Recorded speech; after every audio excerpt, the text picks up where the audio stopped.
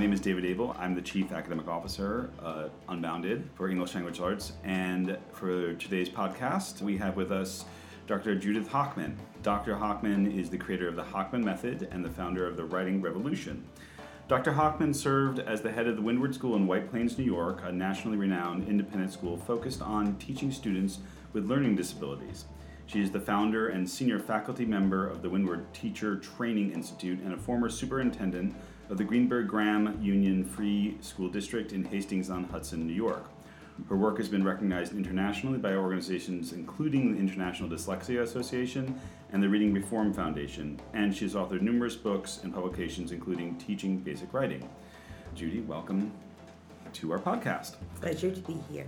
So, tell us a little bit about the work you do, why you do it, and what inspired and or instigated this work. Okay.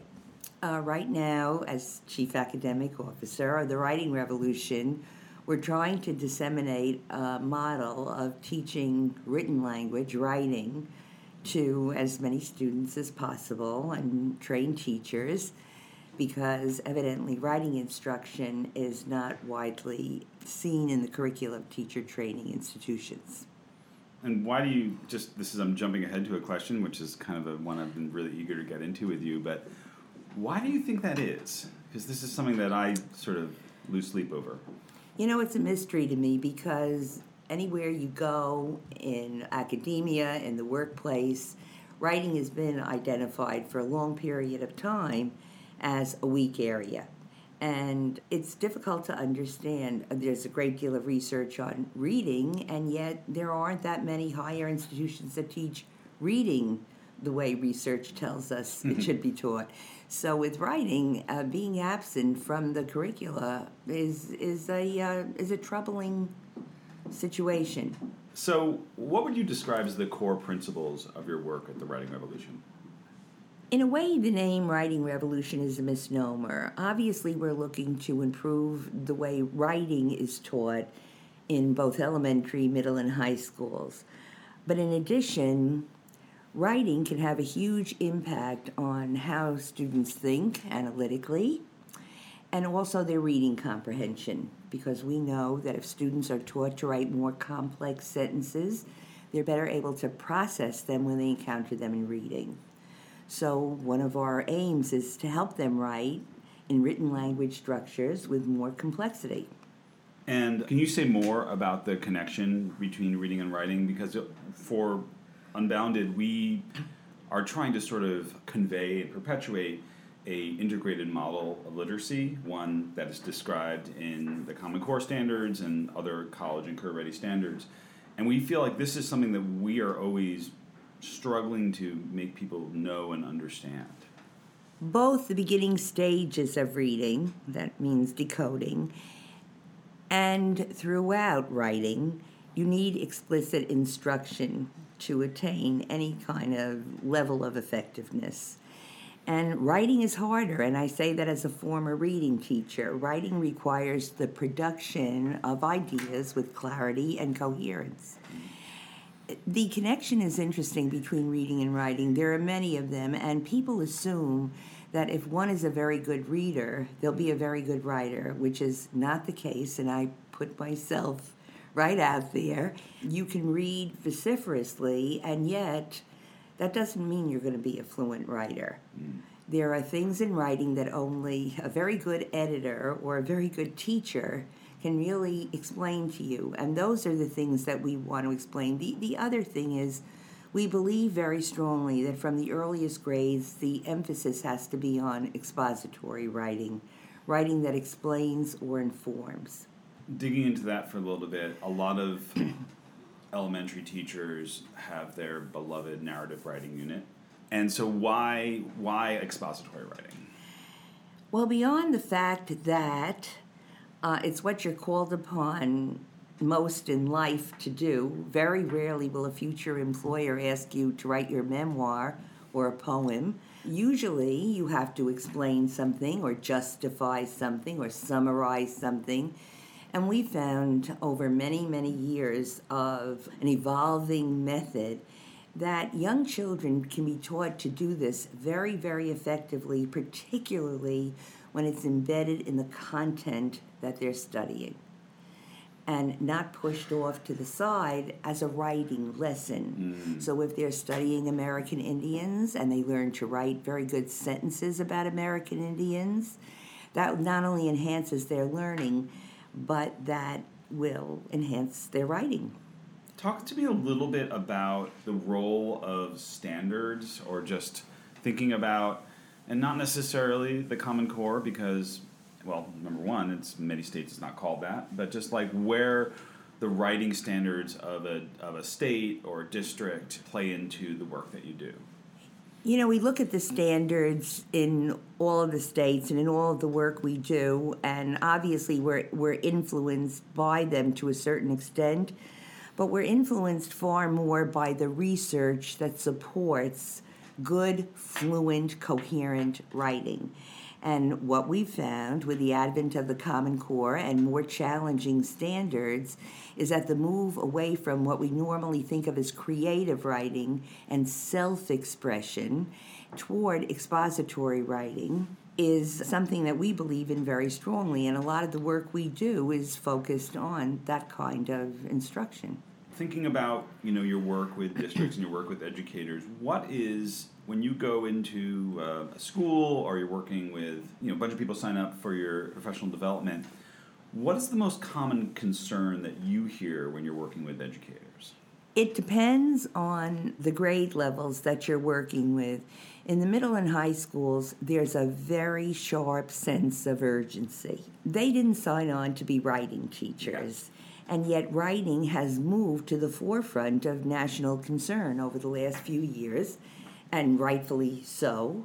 A student who can't express themselves well when they move into higher education or into the workplace has a real ceiling on their opportunities. So the pressure on the students of upper grades is really acute, and they're frustrated, and they welcome a strategy, a set of strategies that will help them enhance the students' writing. In the elementary schools, it's a little bit different because they're used to self-expression and more of, as I said, what we think of as creative writing. And so in those schools, many of them seek us out, and we're also trying to get the message across that the earlier you help kids organize their thoughts, write really good sentences, and have an understanding of syntax, not only do they enjoy that very much, but it yields tremendous returns in both their learning, as I said previously, of content, and as they move through the grades. So I think you touched upon this a little bit, but I'd love to just sort of get the full picture of what is the typical writing program that you see in your work, around the country? If there's such a thing as a typical writing program. There isn't a typical writing program in the middle and high school. Most of us, when we go into teaching, we know how to assign writing. We know how to make what we think are very good writing assignments. We don't know how to teach writing, and there's a difference between giving a good assignment and really explaining to our students how to write well. And so in middle and high schools, there is no program. There are really no programs that I'm familiar with. Mainly there are assignments, and there are teachers who are very disappointed in the products of these assignments. In elementary schools, we see a big emphasis on personal narratives, units on poetry or writing mysteries. There's a great deal of attention paid to memoirs and free writing, which is done with very little guidance and feedback that would be useful for a student moving forward. And the other thing we see in elementary schools is that very little of the writing is embedded in the actual content that they're studying.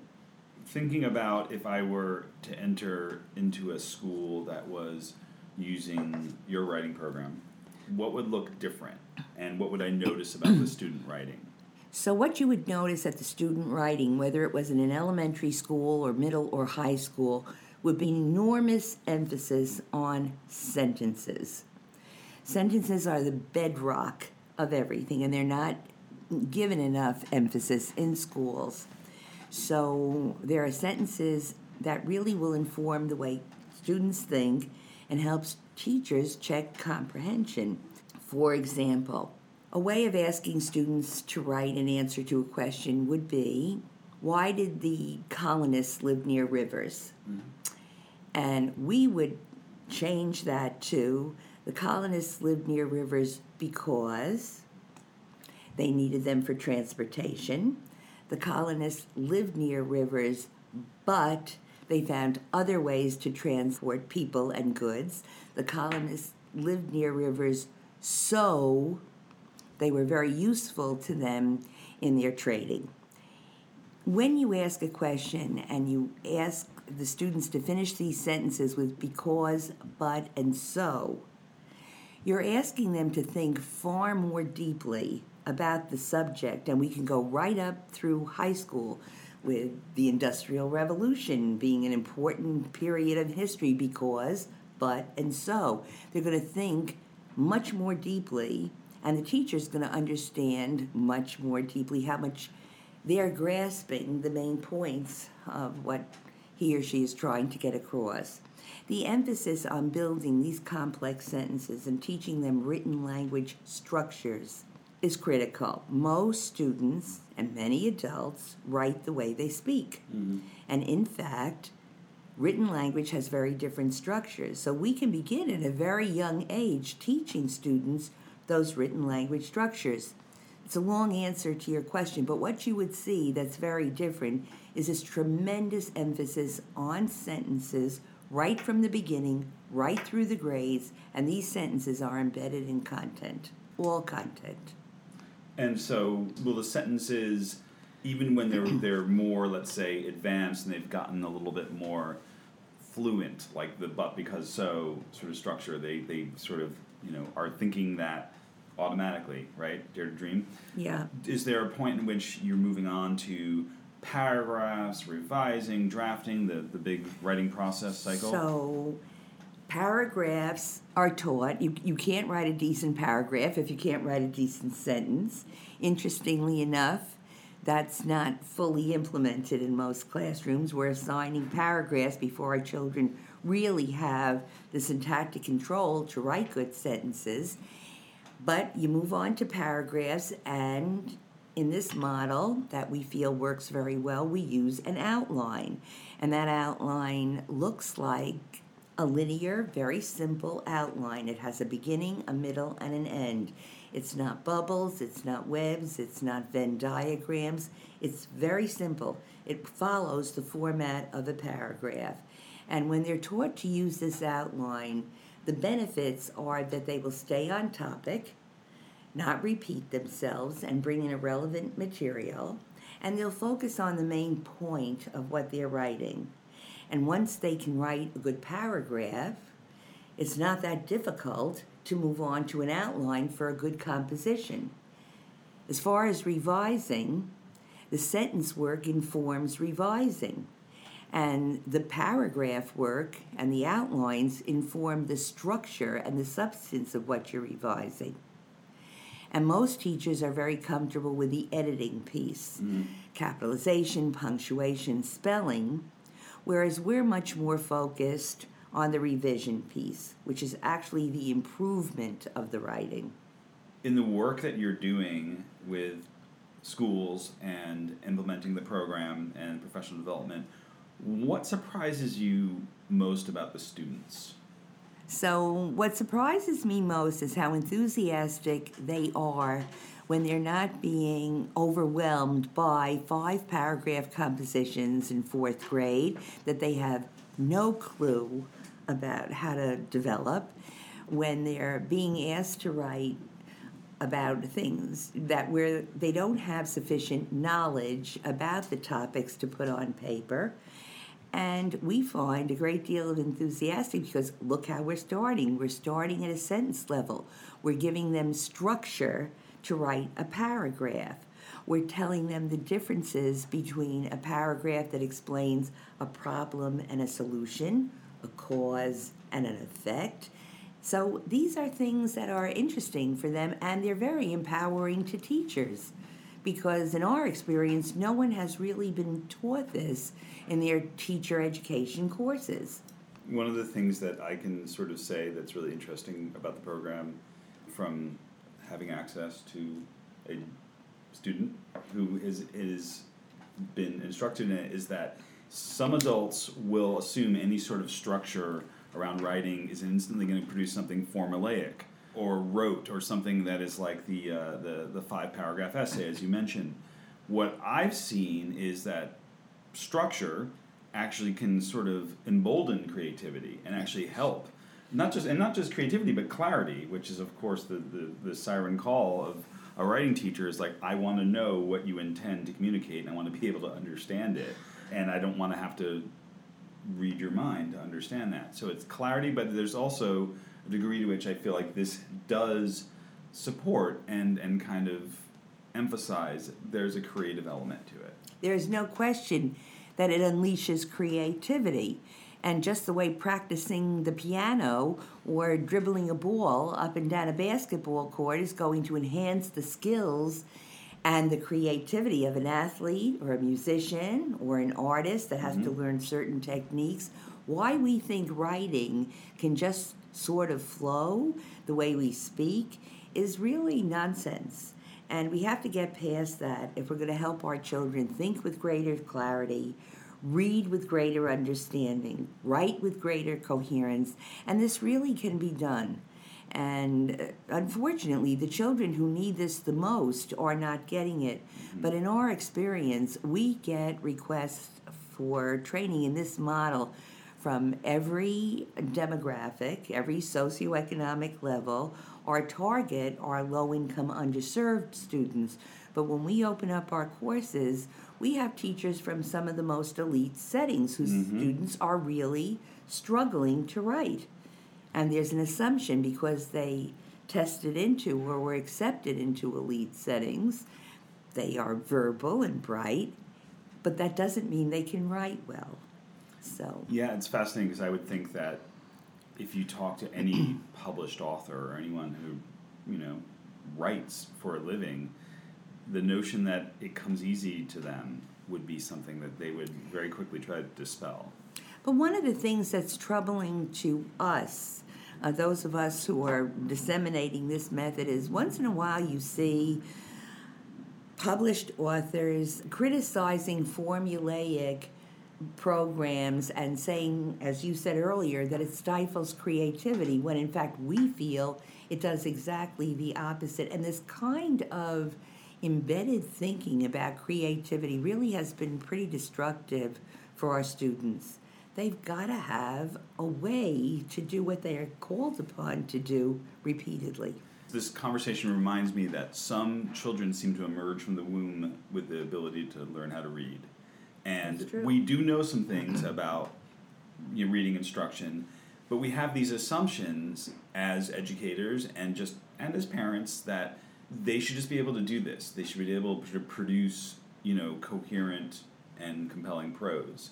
Because, and I'm always thinking, why? Why do we assume this? Is it because it looks easy to some people? Is it because we can read a beautiful piece of writing and for some reason we believe, or even a clear piece of writing, we believe that this should be something that should just emerge through osmosis, through almost exposure to written language, exposure to text should somehow impart the ability to produce text.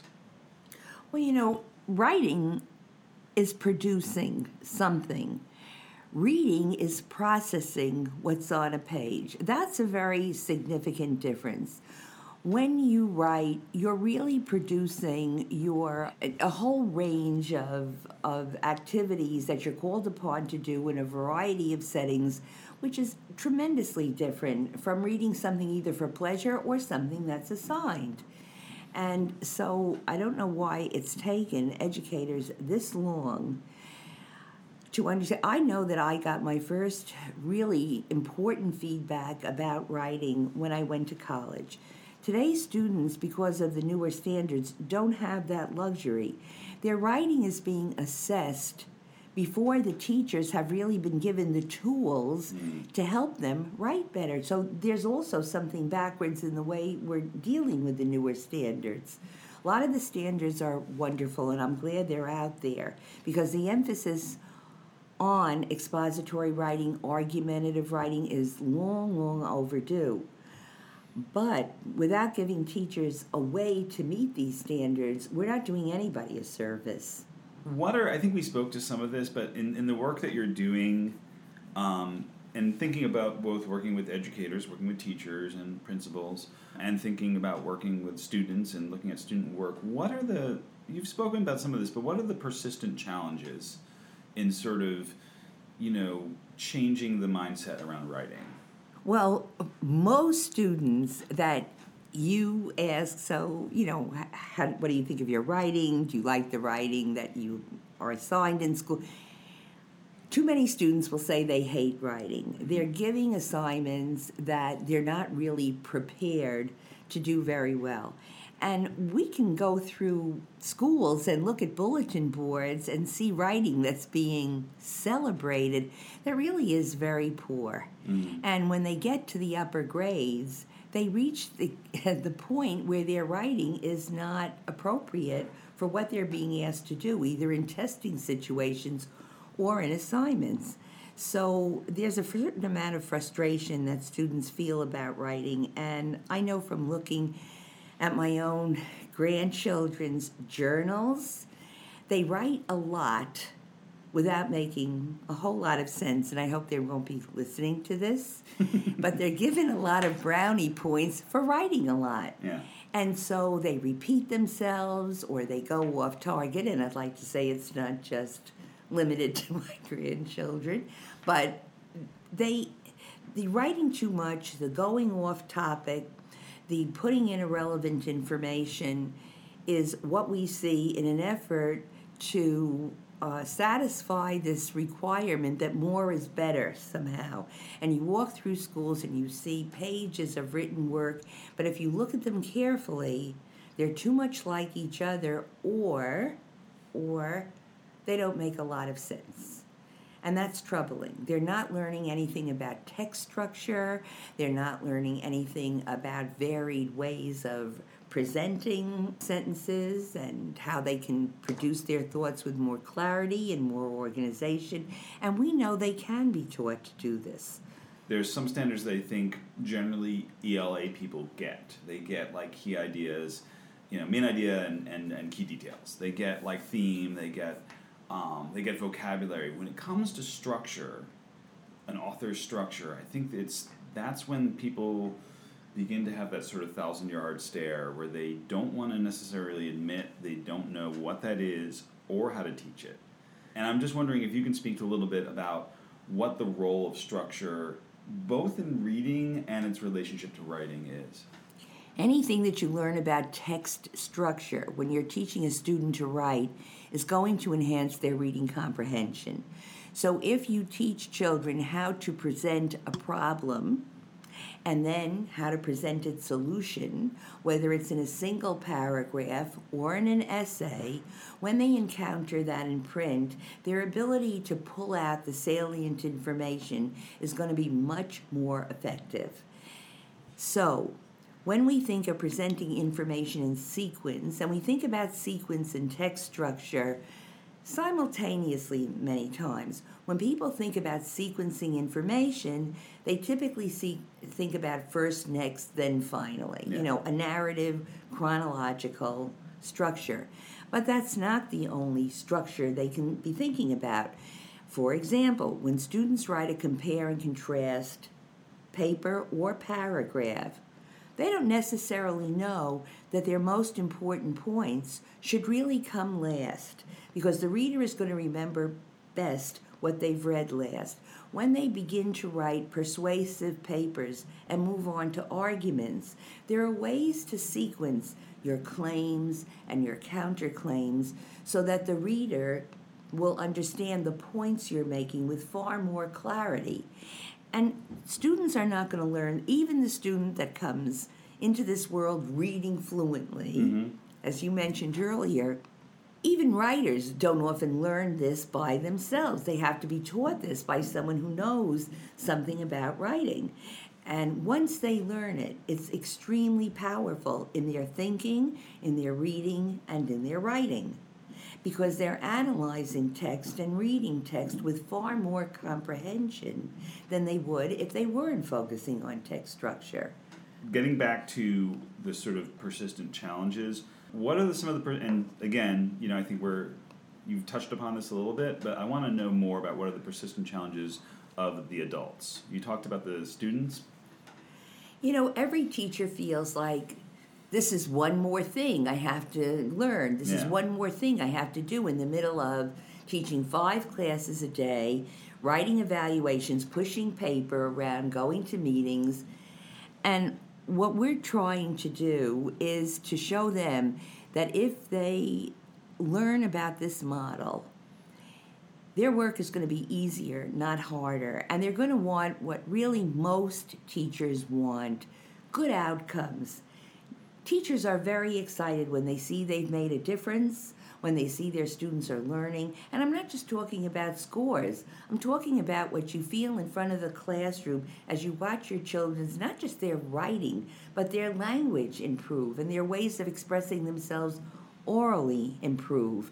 Because the structures that we teach them in writing flow right into the way they speak. We encourage debates. We encourage them to read their work aloud. We encourage them to critique work. And this really enhances so many skills that a teacher can't help but be impressed. The other thing that teachers feel is a very big challenge is how can I teach writing and also cover what I'm supposed to cover? Mm-hmm. And our position is that you're going to be covering it better and more effectively if you embed the structures that we share with you into the content. If instead of writing the colonists fled, if they're asked when and they're asked where did they flee and why did they flee, you're going to get far more information. The reader is going to get far more information. And if they begin that sentence with when, you're going to have a written language structure that doesn't appear as often in oral language as it does in writing. And we teach these written language structures very explicitly. So at a fairly young age, you have children writing in forms that you wouldn't necessarily have if they didn't learn to do this from their teachers. Thinking about very young age, what does the writing instruction look like, say, at kindergarten, first grade, when they're still sort of forming their letters? So in kindergarten and in first grade, we take the forming of letters and starting with capitals and ending with periods and learning their up and even how they hold a pencil. That's their big job. That's what they have to do. But the activities that will prime the pump for the writing that we do as they move along begins in oral exercises. And you can have children starting their sentences with when, or extending their sentences with because, but, and so, or explaining why something happens, or adding when something. You can have children doing this orally in kindergarten and first grade. And they listen to each other and they produce these extended responses which serve them so well both in their oral and later in their written language. One of the things that there's 2 points that you're hitting upon that I think are really, really important. I'm really glad you said them. One is the relationship of speaking and listening to writing and reading. I think too often the way literacy and ELA instruction has functioned has been these things in sort of isolation. And speaking and listening just is something that you want to sort of quiet down because you have a noisy classroom. When we're in schools, one of the things that I often notice is a quiet classroom is not necessarily one where there's a lot of learning going on. A noisy classroom isn't necessarily either, but I sort of look at that as being like, okay, are they all engaged? Are they talking to each other about topics? Are they talking to each other about language? Are they even using, for example, one of the things that makes me really happy is if I'm in a classroom with English language learners, are kids who share the same home language talking to each other in their language in order to support understanding of a text or a topic. So that's one thing that I'm really glad that a point you made. The other thing that, as someone who taught writing, I always thought is, God, it's lonely, you know. And the way it's taught is often like you go into your room and you know go to your shed and write something. But I think the way I function as a professional, as an adult, is I have to sort out my ideas with other people. I have to collaborate with others. I have to sometimes put my writing and let other people, you know, hack away at it and critique it and sometimes say, you are not making any sense. What are you trying to say? So I'm really glad to hear you say that, you know, writing sometimes has to involve conversation and collaboration. Absolutely. I want to shift gears a little bit and talk a little bit about your work with students with language-based learning disabilities. And first, I just want to ask you to define a language-based learning disability for our listening audience. When we talk about language-based learning disabilities, we're talking about both written and spoken language. So one of the common threads that we see with many learning disabled students are word retrieval problems, for example. And some students deal with this by becoming very quiet, and others talk on and on without getting to the point because they can't really find the words that would express what they want to say easily. But there are children who have difficulty matching a sound with a symbol, so decoding basic, the basic alphabet, making words, making sentences, reading paragraph, very difficult for them. There are children who have difficulty in almost every area of spoken and written language. And what we found with this population over a number of years is that the way we were teaching them is the way most children should be taught, but you change the rate for children who don't have learning and language disabilities. So what might take 2 or 3 years to get a child decoding fluently and accurately or to be writing coherently may take far less time with a child who's developing without those problems. It was interesting that when we began to give courses both in reading and writing at the Windward School, initially they were attended by speech and language people, resource room people, special educators. As the years went on, the population attending those courses, and many of them had waiting lists, the population attending those courses were mainstream teachers from a range of schools, because these strategies really worked for all children. And even the children who are born knowing how to read, for example, when the rubber hits the road at the end of 3rd or beginning of 4th grade and they have to decode words they've never seen or heard before, it's helpful for them to have strategies for decoding them. And when you teach them directly, they have a tool to use. When you teach these writing skills directly, it's a powerful tool that gives so much confidence to these kids who really struggle with language. Those are English language learners.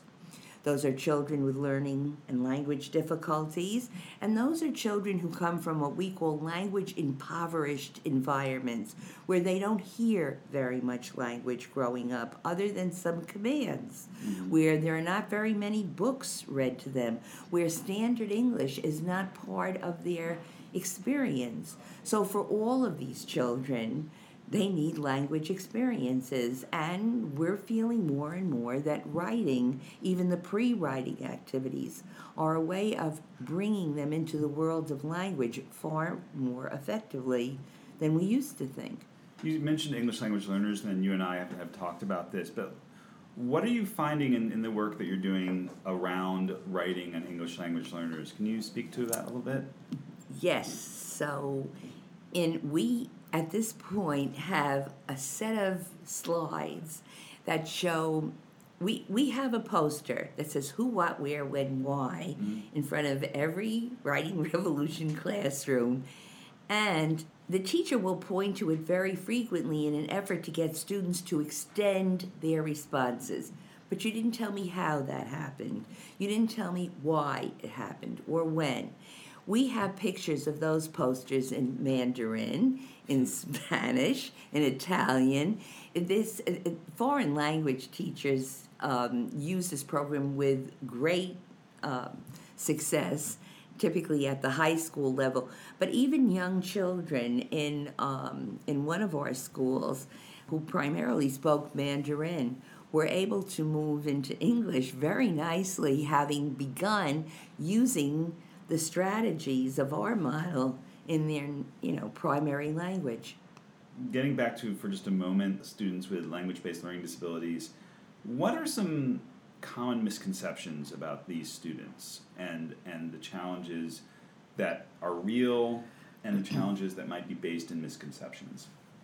In responding to this, I'm going to focus on language because, in my experience, that's the primary challenge that these children have and that these teachers have. So what are the common misconceptions?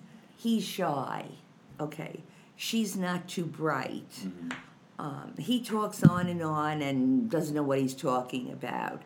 They're not viewed, even by many teachers and their parents, as having a language problem.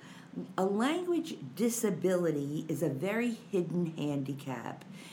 If a youngster is blind or deaf or struggling with cerebral palsy, something that's obvious to the observer, a network of support is usually there for parents in the outside world, and even when you're in a supermarket or what, people recognize that there's a disability that has to be, noted. This is not true with language problems. These individuals are all around us, and they're not really recognized as having this struggle.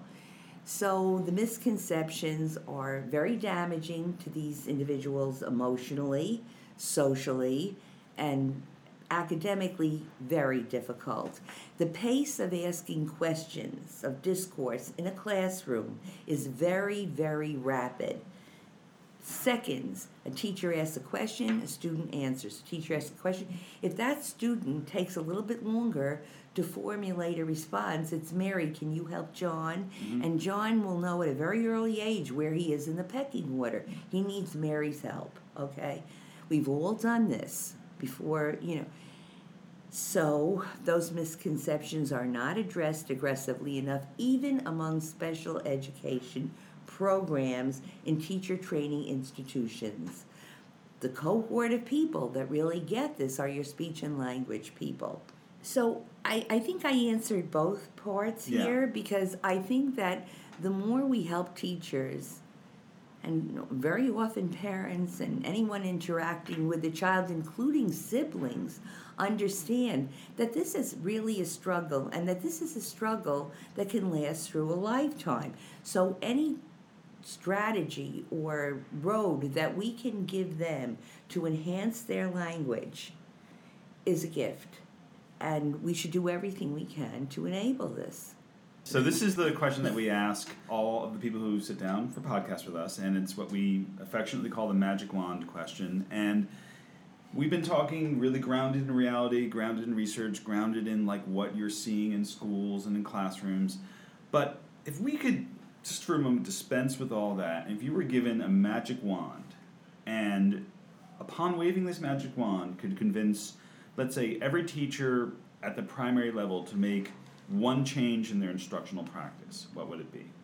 I think I would like teachers to understand how critically important it is for them to learn how to help children express their thoughts more fluently in writing, but also when they're speaking, to extend their responses, give them ways to organize their thinking in ways that really are both empowering. It produces a better product, but it's also so empowering.